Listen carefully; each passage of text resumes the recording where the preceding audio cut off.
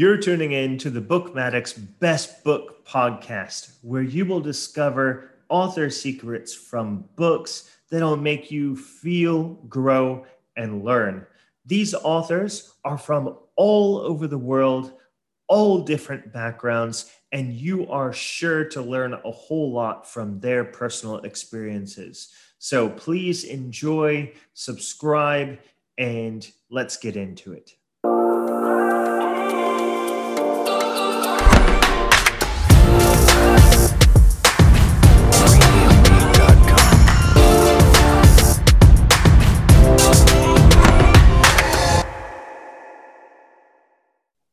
Hi, Bookmatic lifelong learners. Here we are with Nick Velasquez, correct? Yeah. Welcome to Velasquez, the yes. podcast. Yeah. Welcome. Thanks for having me, Matt. How's it Yeah, going? dude. Nick is the author of Learn, Improve, Master, which is a really cool book because, well, as my listeners know and my followers know, I love learning about learning and learning about how to improve and apply what you learn. And that's exactly what this book is about. So yeah, can you Yeah, introduce yourself, maybe about what you do, introduce a little bit about what your book is about, and then we'll go from there. sure. So you mentioned that name is Nick, and I think the best thing to do would be to explain the story about how the book came about.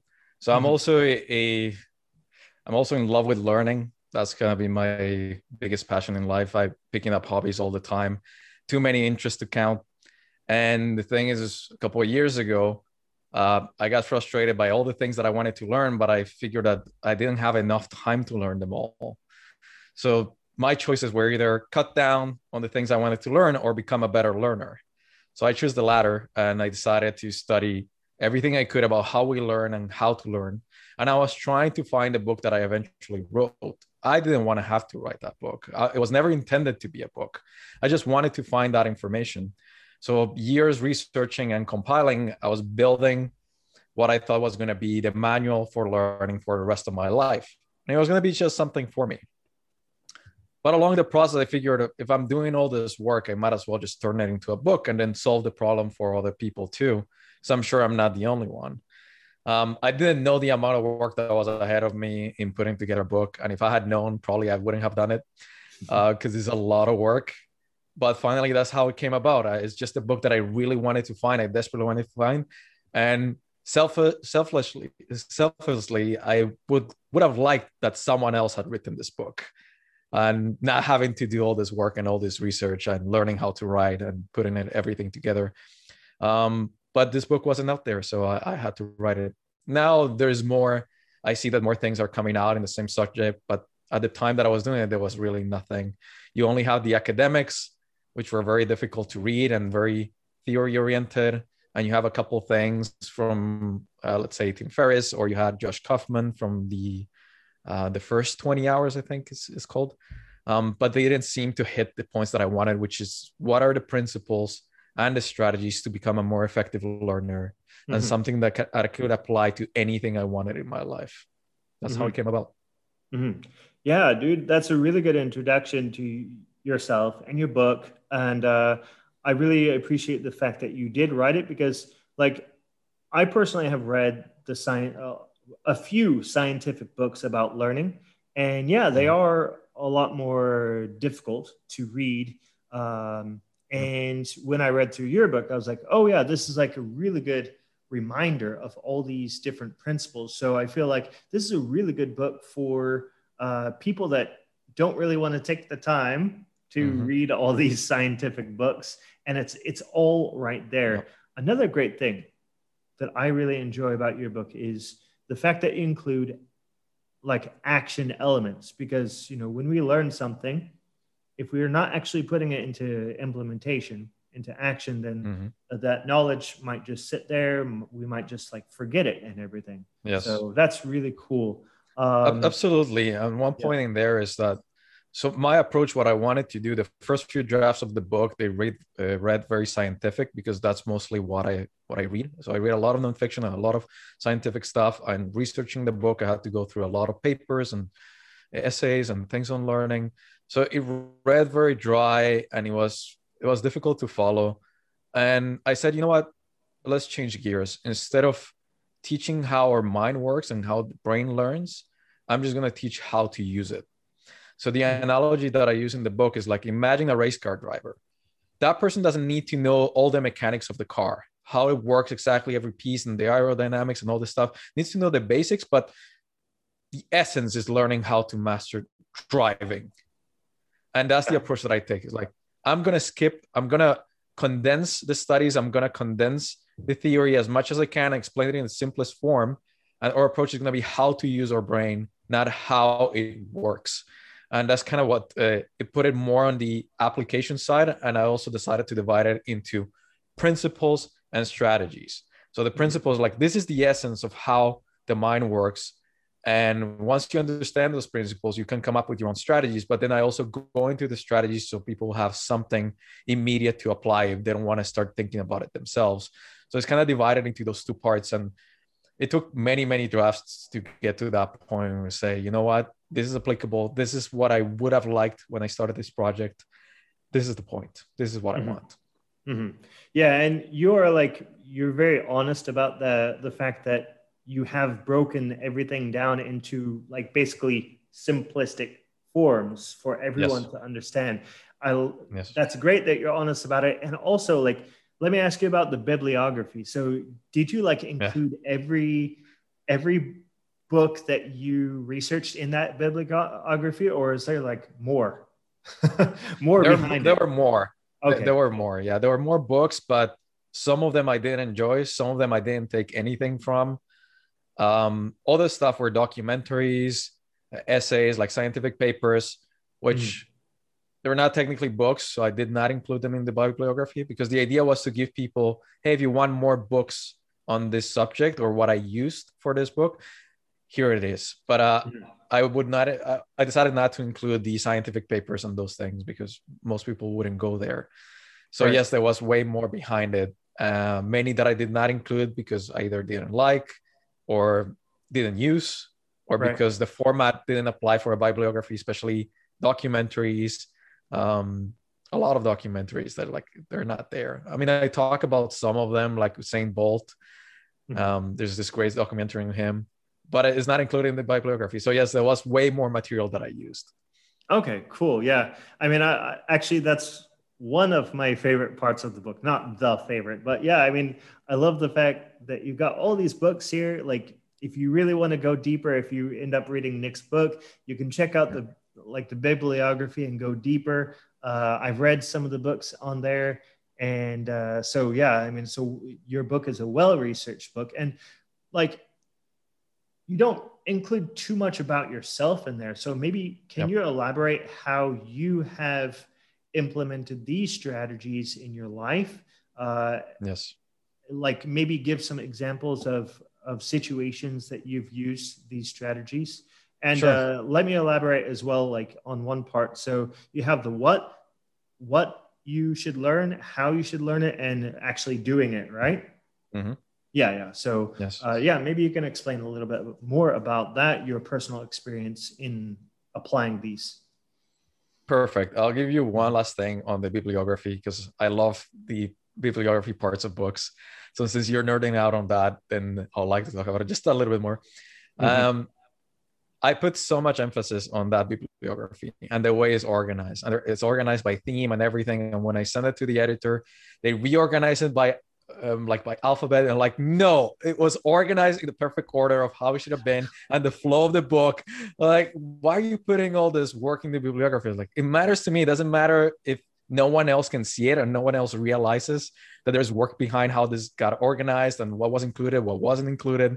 But to me, it matters. So there's this concept in Japanese called kodawari, and that's the name of the imprint, which is this obsession with quality. And even if people cannot see it, so it's something for you, it's your own standards.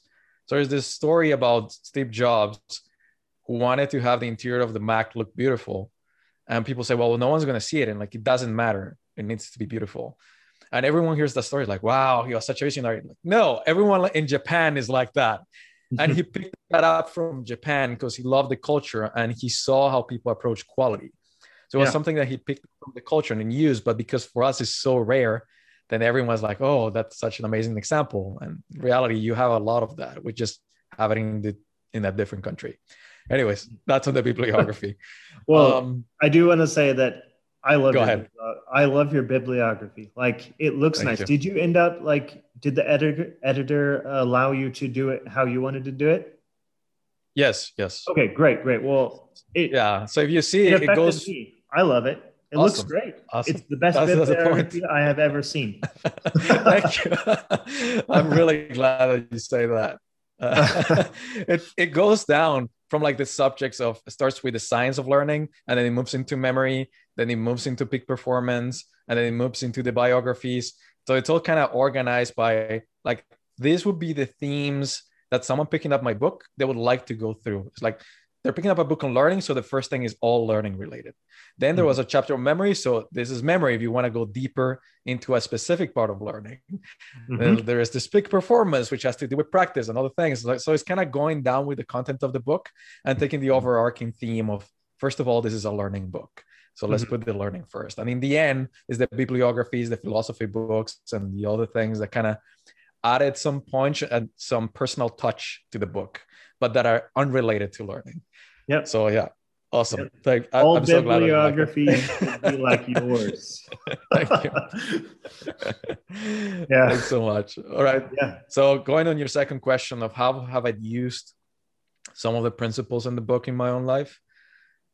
A couple of things come to mind. One, as I was trying to become a better writer, I realized many writers, they have this idea of, well, practice is sitting down and writing. In a way, it can be. I mean, it does count as practice, but you can make it more structured. So not just because you sit down and do the same thing over and over, it means you're practicing. Sometimes it's just repetition. And if you approach it in an unstructured way, you don't get the most benefit. So for me, it was, well, there needs to be something that is the equivalent of practice in writing. And those are writing prompts.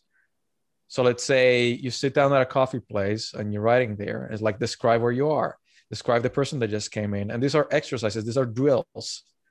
So you're getting better at describing the person. It's like you only focus on that.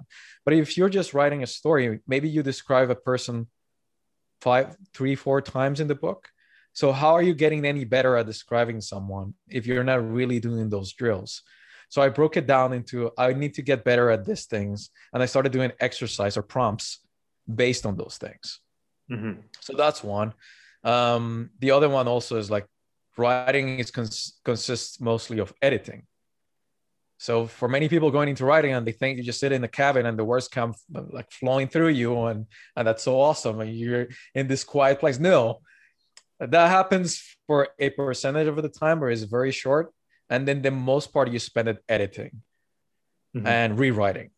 So it's like, okay, understanding what's really the essence of the craft and then putting most of your focus there. So how do you become a better editor? How do you know what to cut, what to add, how to make your writing seem like more energetic, to go faster, to be stronger. So all these other things, and then you practice those things and you try to make it better, better, better. So much of the writing is just the rewriting. Those are where your reps are, basically. So I used it in that. I took on option trading last year. So options trading is a financial derivative.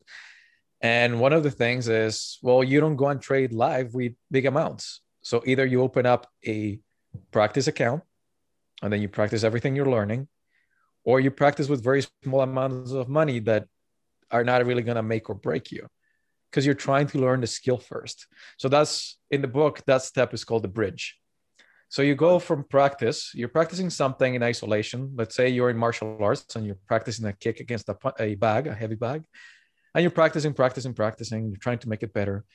And now, if you just went straight into a real fight, that's too much of a jump. I mean, the other person's fighting back, it's moving, it's all these things.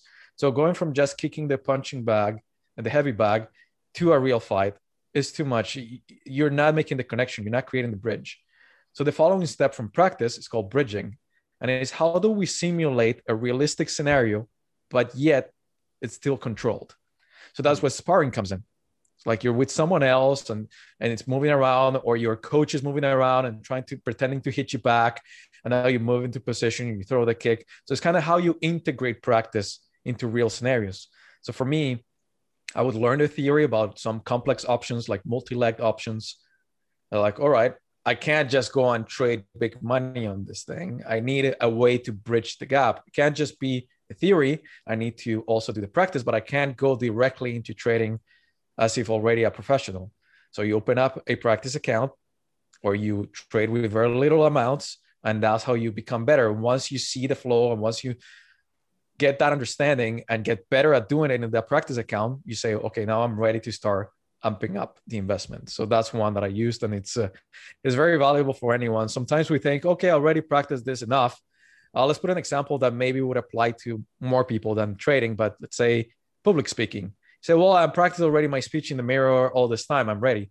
No, you need a way to bridge. Maybe have your family listen to your speech, right? Or go to the Toastmasters. Like, go to an environment that is controlled, where you don't risk too much, but that resembles reality a little bit better before you go for the real thing. Mm-hmm. Yeah, that reminds me. That's a really good step that I think people will take. Reminds me of when I was back in a band in high school, university, orchestra. And yeah, we had our rehearsals all the time, like every day during the school day. Yep.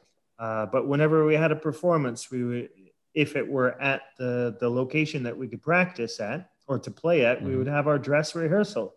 We would dress up in our dress, our uniforms and stuff like that, and play on the stage as if we were, playing for the whole audience. We didn't have an audience there, so it was minus that, but it was everything else was replicated.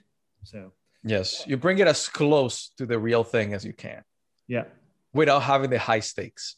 And do this in very high stake professions.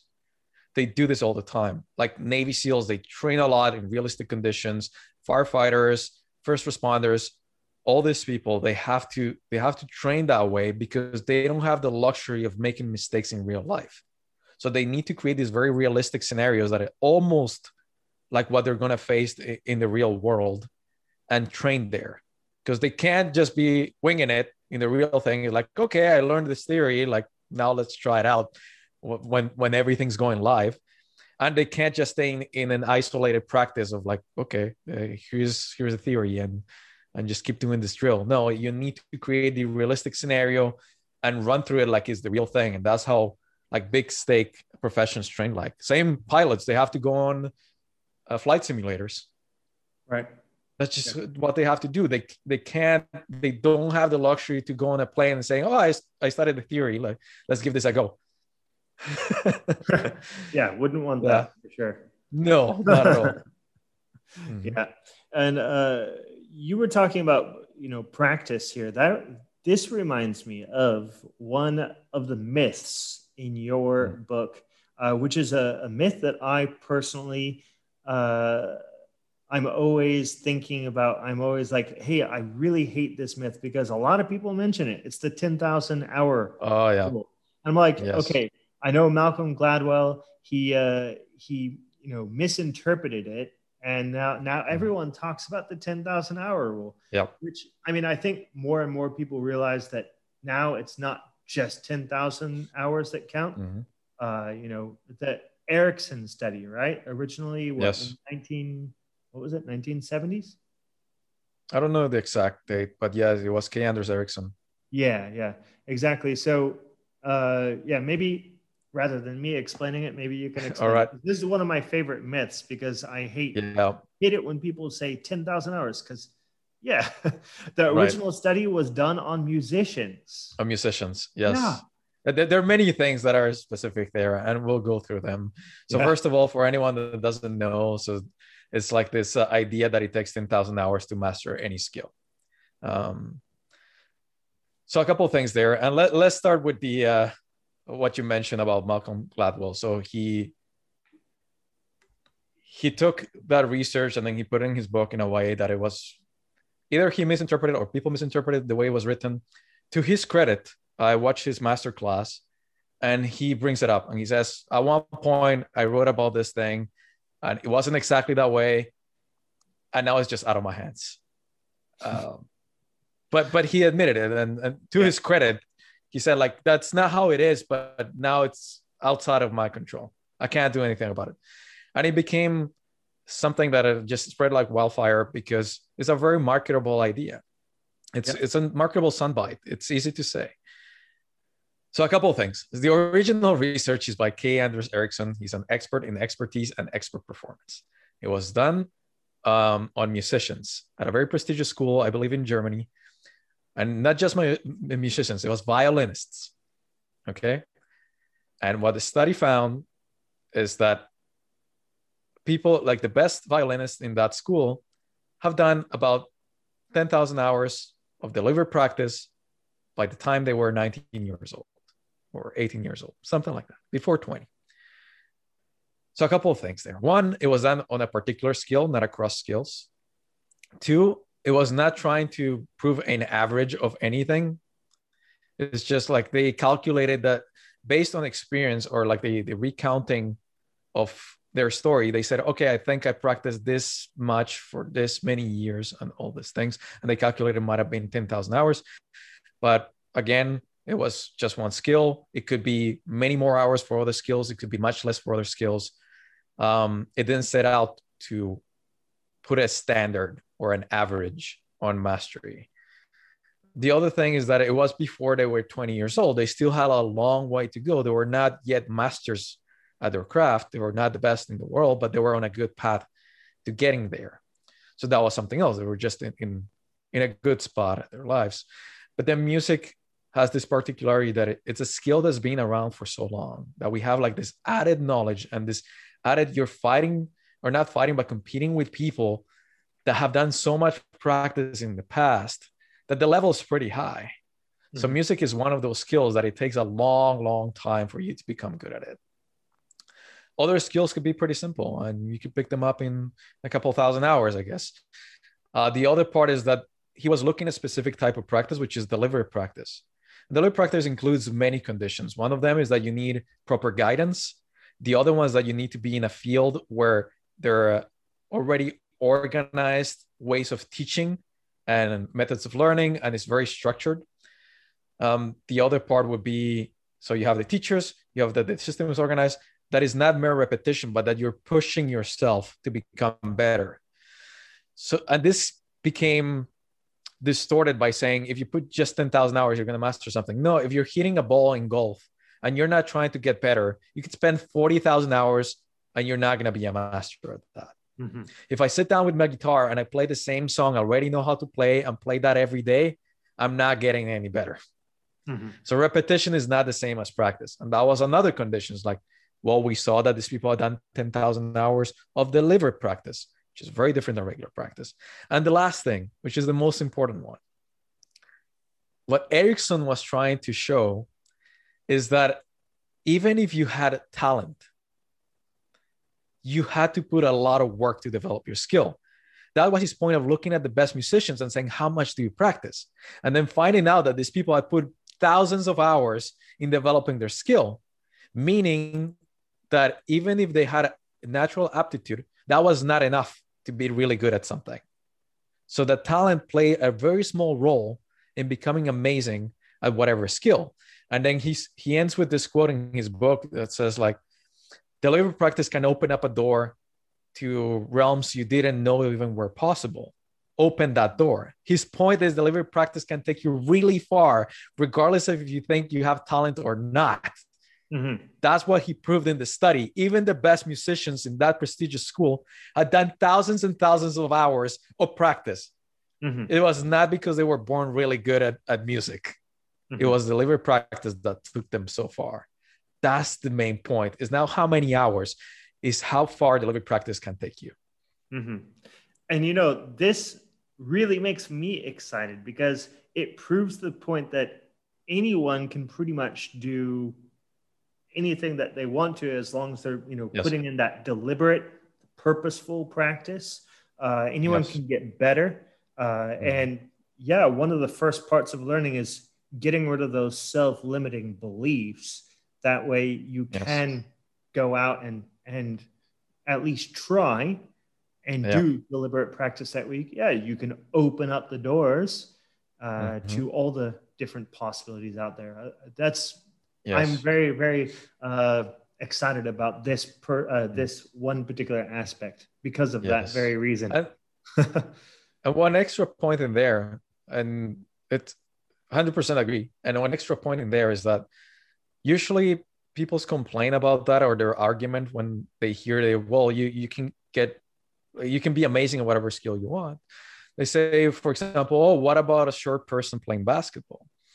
And now we need to make a distinction. And the distinction is being the best in the world versus being among the best in the world versus being your best. So to be the very best in the world at something, you need a combination of many things. Yes, you need genes on your side. You need a great coaches. You need a lot of things going well, like the place where you were born, maybe your parents' encouragement, having had the money to put you through classes and getting you good coaching. All these other things needed to happen really well, and you need to have like the benefit of an aptitude for the thing. That's all required to be the very best.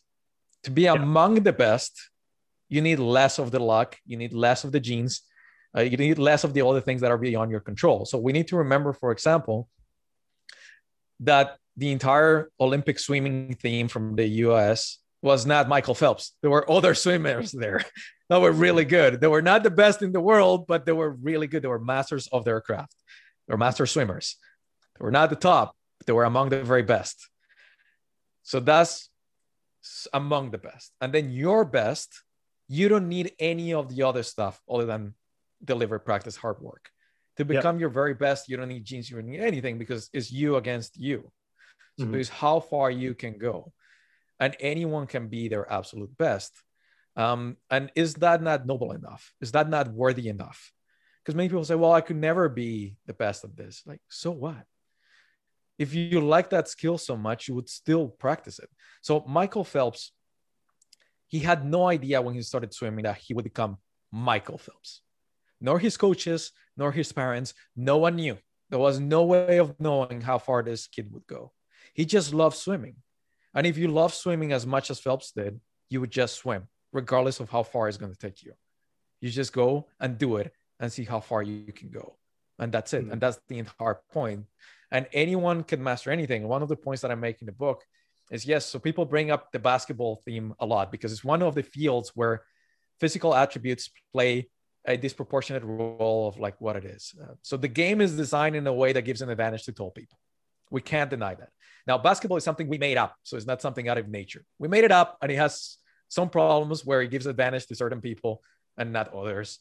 But that's just the way it's played. Now, a couple of things there. One, being tall doesn't make you automatically good at basketball. Two, not the tallest players are the best players.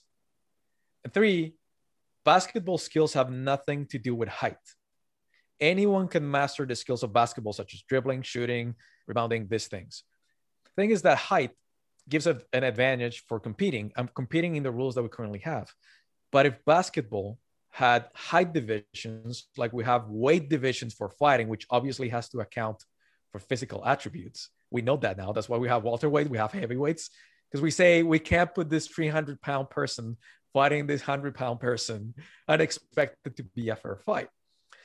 So if basketball had height divisions, there would be master players and amazing players, the best in the world, in any playing position. They would just belong to different height categories.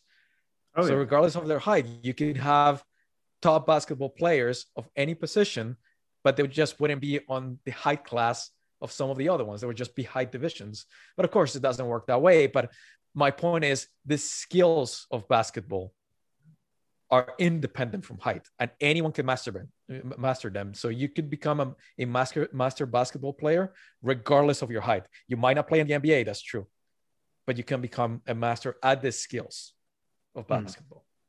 Yeah, definitely. That I like that point for sure. It's yeah, really good point. People make that an excuse a lot. It's like, well, I'm not tall enough, I'm not strong enough, I'm not whatever enough. Like, what's the point? I mean, if you like something so much, then just become the very best you can. And who cares about the rest? Why is Yeah, that for not noble sure. enough? For sure. Yeah. Why is that not worthy? I'm not I'm not going to become the best writer in the world, or maybe now not among the best writers in the world. I'm starting late. English is not my first language, for example, although some Russians, they became really good writers writing English. But I just like writing, and I think I can become really good at it by practicing. And I don't care if I'm going to be the very best. I don't care if I'm going to be among the best or the most recognized. I care about being my best. And that's what we all should care about. Then the rest is beyond our control. We can't do Mhm. anything about it. So just see how far you can go. And maybe being your very best is going to put you among the best. Who knows? Maybe even the very best. You have no idea. No one can tell. Yeah, you don't know until you start, right? And it Yeah. reminds me of like all my running days and stuff like that.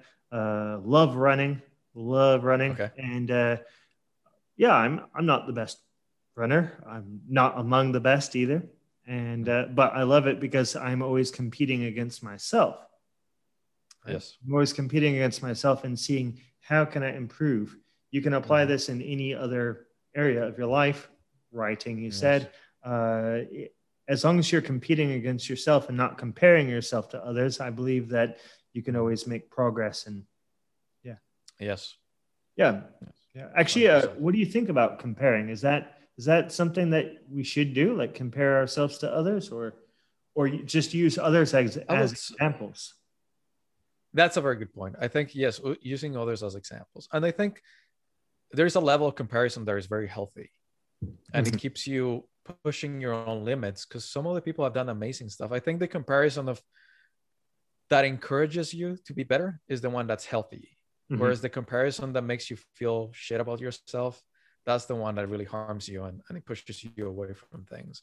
When I was writing my book, many times I would stop and thinking, what would Robert Greene think about this paragraph if he read it? So I kept comparing my work to his, never thinking that I would come close to be as good as his.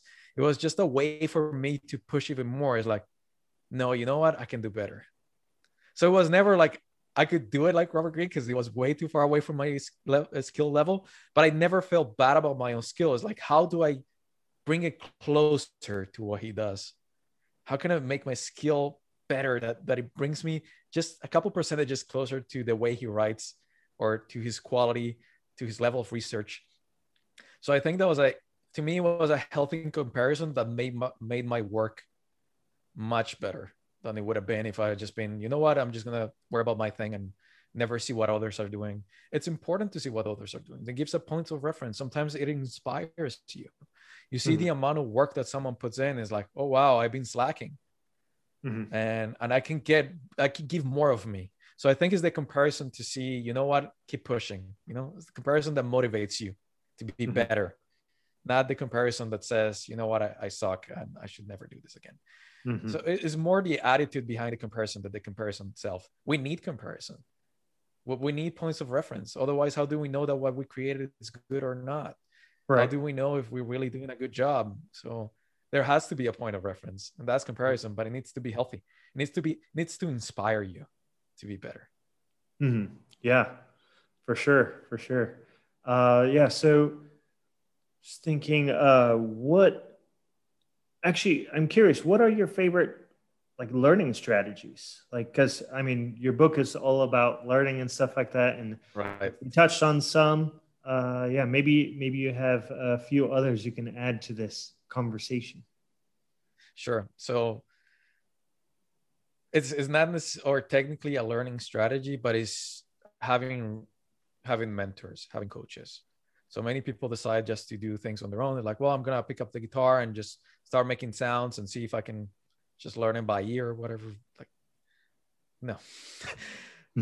It's gonna take you forever, and you don't get a medal for having done it on your own. It more speaks about you being very egotistical, thinking that you're either showing you don't have the capability of learning from someone better than you, like the reluctance of learning from someone better than you, or you just think that you can figure things on your own when other people have spent, like, let's say in music, there's been hundreds of years of accumulated learning. So why why avoid that? I mean, if unless your circumstances prevent you from seeking out mentors or teachers or a really good coach, you're doing yourself a disservice. Really, they're going to help you compress time frames. A good teacher is one of the best things that you could ever find for whatever skill you're learning.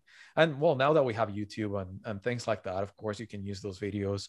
There are really good books about it, and they can become, in a way, your teachers. But it's always good to have someone that is going to check on your work. So one of the things that I was doing, I haven't done it recently because I stopped. I haven't been writing as much as I wanted to. And a lot of things that went into my life and some things that got in the way and shifting focus. But a year and a half ago, when I started writing some fiction stuff, because I wanted to become just a better writer, not because I want to write fiction, but it was a way for me to become more flexible. And like, hey, let's learn a little bit how to tell stories, and let's learn how to describe things better, because still my writing is a little bit dry, and it's because everything I've read before it was scientific. So I was never exposed to that side of, this is how you tell a story. This is something becomes more engaging, more of a narrative. So I started writing short stories, because short stories really condense, and we go back to that practice loop where if you decide to write a novel, you're going to spend 2 years and then realize, well, I'm really bad at beginnings, I'm really bad at endings, or I'm really bad at creating characters. And now you spend 2 years on that to realize that you did it all wrong. But a short story could take you a week, 2 weeks, and you have to go from beginning to end and develop characters in between. So it's just really quick practice. You can do 20 of this in a year. Let's call it 12 if you're doing one a month. So you're just practicing like everything over and over. You're going from beginnings, middle, endings, developing characters, showing environments, all these things. So imagine that you're really compressing practice. And then, so I wrote this short story, and the first thing I did was send it to an editor. So you can find editors on a website called Red Sea. No affiliation. They're just really good. And my point was, I want to see what I'm doing wrong. Otherwise, I can't get any better. And I need professionals to look at my work so they can tell me, here's where you lack. This is what you need to get better at. So it wasn't just about sit down and write short stories for a year. Like, write the story and then have someone tell you what's wrong, how you can improve it. And the thing is, because I knew it was practice, I had no emotional tie to the story. I knew it was practice. So then you take that feedback more openly. Whatever is wrong with it, I don't care. I'm just trying to be better. That's the whole point. In that sense, I took a writing class at university. I wanted to get better. This was towards finishing my book. I thought, if I take this class, maybe I'm going to be able to make the last draft even better. And in the class, so one of the things is the teacher said, you know what, remember everyone, this is an introductory class. So we're going to stay away from the harsh critiques.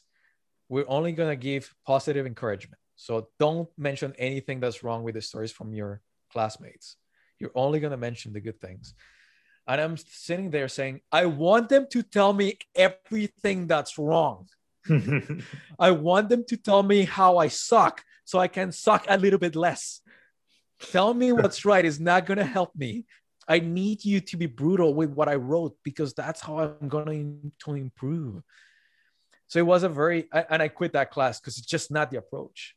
And you need to get your ego out of the way and someone to tell you, these are the things you're doing wrong, but let me show you how to make them better. That's how you learn. And for that, you need a really good coach. Yeah, that's a great point about the feedback, which is in your book as well, and mentors. And yeah, books can also be our mentors, but we get real good feedback from real live people, right? Coaches, mentors. Yes. That's a great really point, because the book can teach you, but it cannot give you feedback. Yeah. So when you're trying to refine and improve, for that step is crucial that you get someone else to look at your work. So yes, let's say we play the guitar, you can watch the YouTube video like, oh yes, I'm learning this. No one's looking back at you and saying your positioning is wrong, and that's going to hinder your speed later on. So I grabbed the guitar the wrong way because I never had a classical teacher to tell me what was the correct position. I was learning rock and metal, and you don't give a damn about where you put your hand.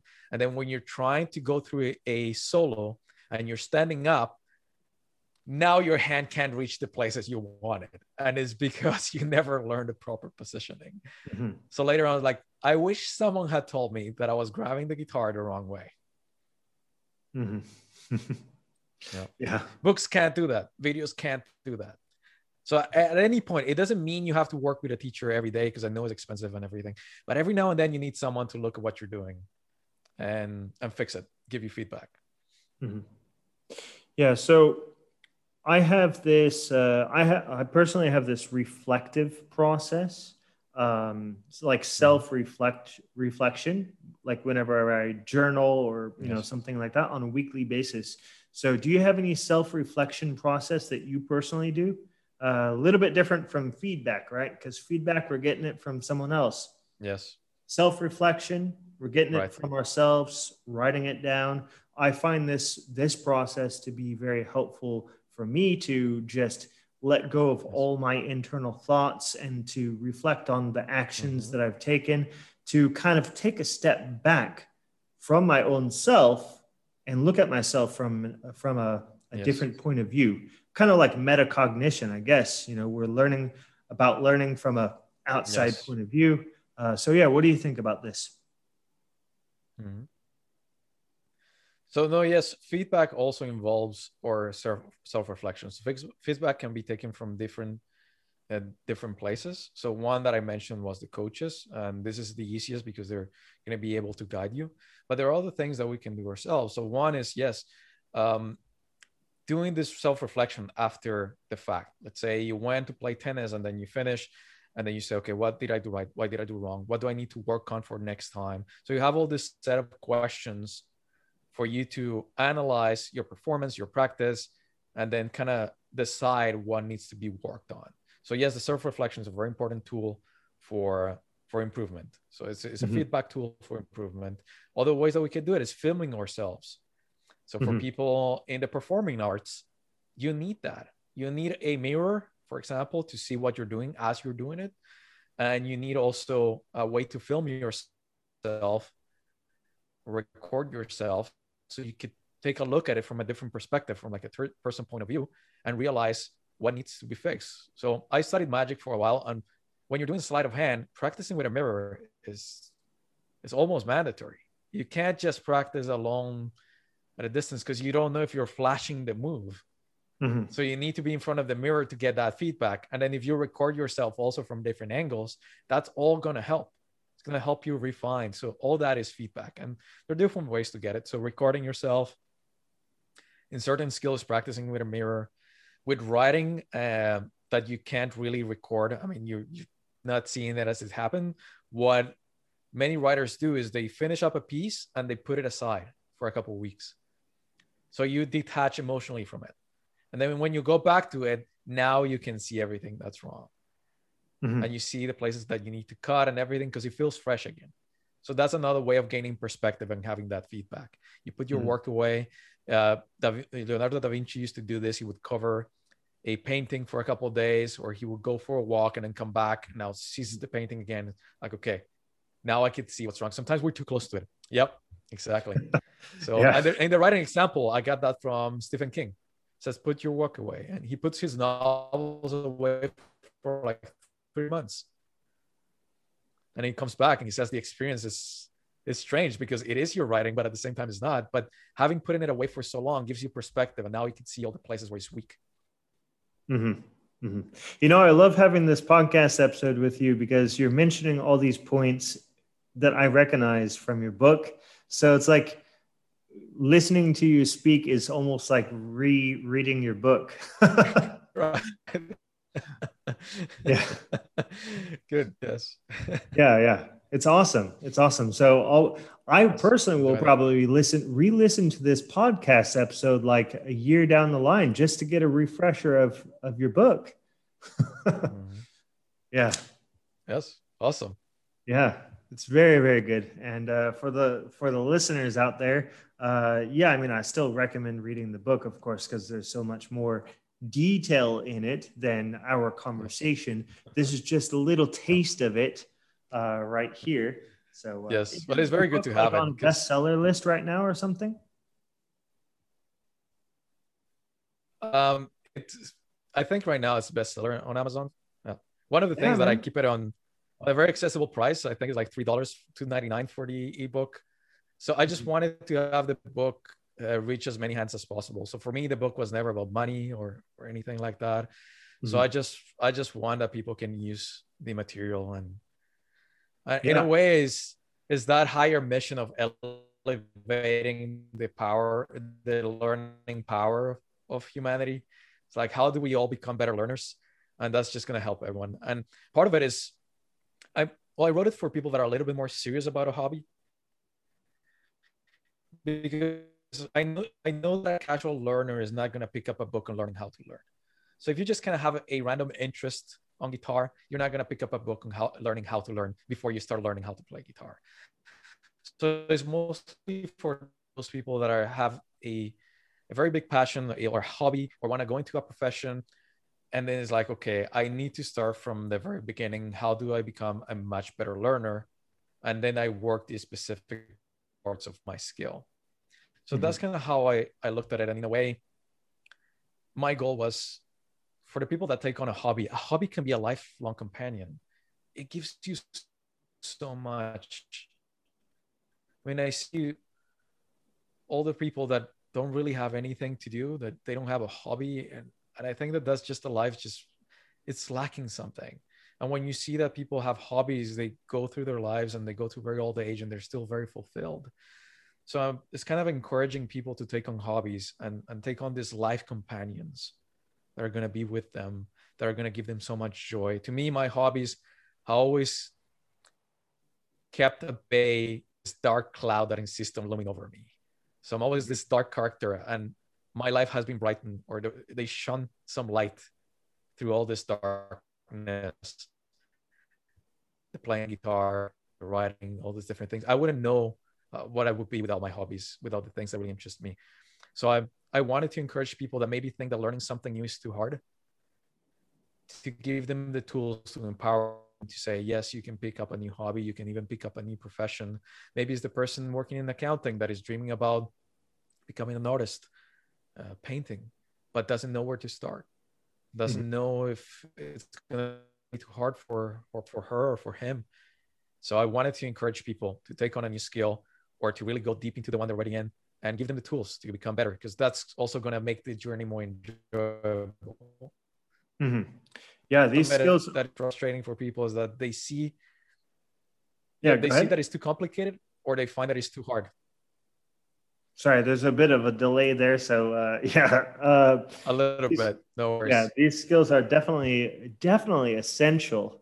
And I see your point about the fact that maybe not a casual reader will pick this up, but more like a person that is like seeking to improve their skills. And I do like the point Yes. that you bring up about habits. I'm sorry, not habits, hobbies. Hobbies, yeah. About hobbies, yeah, because I mean, hobbies are something that can bring us joy outside of the work that we do on a regular basis. And I mean, it just makes our life even better. It builds communities too, especially like if we're Yes. join some sort of club or something like that about our hobby.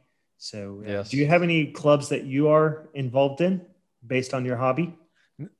No, I don't. So when I was playing guitar, I had my band. So obviously that was my group. When I started writing, I joined this class because I thought like I'm gonna meet other writers and it's gonna be fun. But the class turned out to be such a disappointment.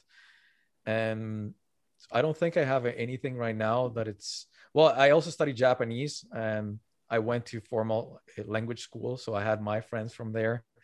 So that was really cool because we were all learning Japanese, and you create that bond. So I think, yeah, hobbies just introduce you to other communities, and they bring so much joy and so much fun to your life. I don't know. I can't recommend it enough. If someone not having a hobby at one point when their work stops, then what's left? I don't know. Right. I wouldn't imagine my life without hobbies. I just wouldn't. I have so many interests that the problem is like what to choose. What do I stick with? Yeah. Reminds me of my dad. He's already 67, almost 68 now, and he's retired, and his hobby now is to fly his drone. And he just got his drone license, Yeah. and so he can turn that into a hobby that pays a little bit of money if people hire him Yes. to do like real Nice. estate photography or Yeah. videos or stuff like that. So it's really important at an older age, especially, to keep yourself busy and active and keep your mind alive. Mm. Very much so. I think about my dad, and he didn't really have hobbies. So after he stopped working, it's just he wouldn't know what to do with his time. And I always feel sad. Is it never picked up anything, and so there was nothing else to work on. There was nothing to get better at, and that's just a really tough position to be in. Mm-hmm. So yeah, I encourage everyone to pick up a Start hobby now. and go. Yeah, Start now. and going back to what you were saying from the book, that is more towards the serious learner and stuff. One of the concepts that I had in mind is that I wanted to create the next best thing to having a world-class coach on your side. Mm-hmm. Like, how do I create this guide that is going to accompany you through the learning, improving, and mastering process of any skill you want? Mm-hmm. That was the goal. Yeah, man, perfect goal. And that's awesome that you've got a lower accessible price for like everyone around the world. Because yeah, Yeah. $3 for a Kindle book Yeah. is not bad at all. So I do highly recommend it for everyone. Personally, it gets the Bookmatic stamp of approval. Thank you. Yeah. Uh, so, is there Yes. anything else that you would like to add to this conversation? I think we're good. The last thing, and just kind of the very last thing I'll talk about the book, is it's also a very short read. And it was a conscious decision, because learning how to learn is not an easy subject. So I did my very best to make it very readable, to make it engaging. It can be read in an afternoon. I think it's only like 210 pages, something like that. And I remember this line from The Psychology of Money, which is an absolutely amazing book. And I wish I could write that well.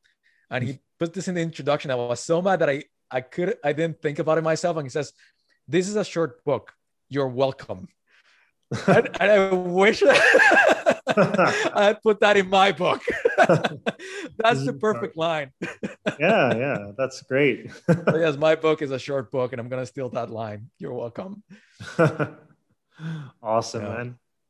All Cool, right. cool. Where can people reach you? Like, and do you have any where can people reach you? Do you have a website, Yes. social media, like all that stuff? Yeah, I have all of it. So I think the easiest place would be my website. And then on my website, there are going to be links to the book, links to my social media. The website is unlimitedmastery.com. Oh, So it's my cool. Yeah, blog. I I think I blog there subscribed too. to your newsletter, man. Awesome. Awesome. Yeah, Thank you. yeah. So yes, unlimitedmastery.com. And there you'll find all my social media and everything else, links to the book, links to articles, to podcasts, all this stuff. Yeah, I will definitely include all the links down below. So for those of you listening, check out those links. Follow him on Instagram as well, and I think Twitter and like any of the other social media platforms. He posts some good quality content. So yeah, definitely. Thank you so much for coming on the show. Thanks for having me, Matt. That was All awesome. right, Thanks. take care.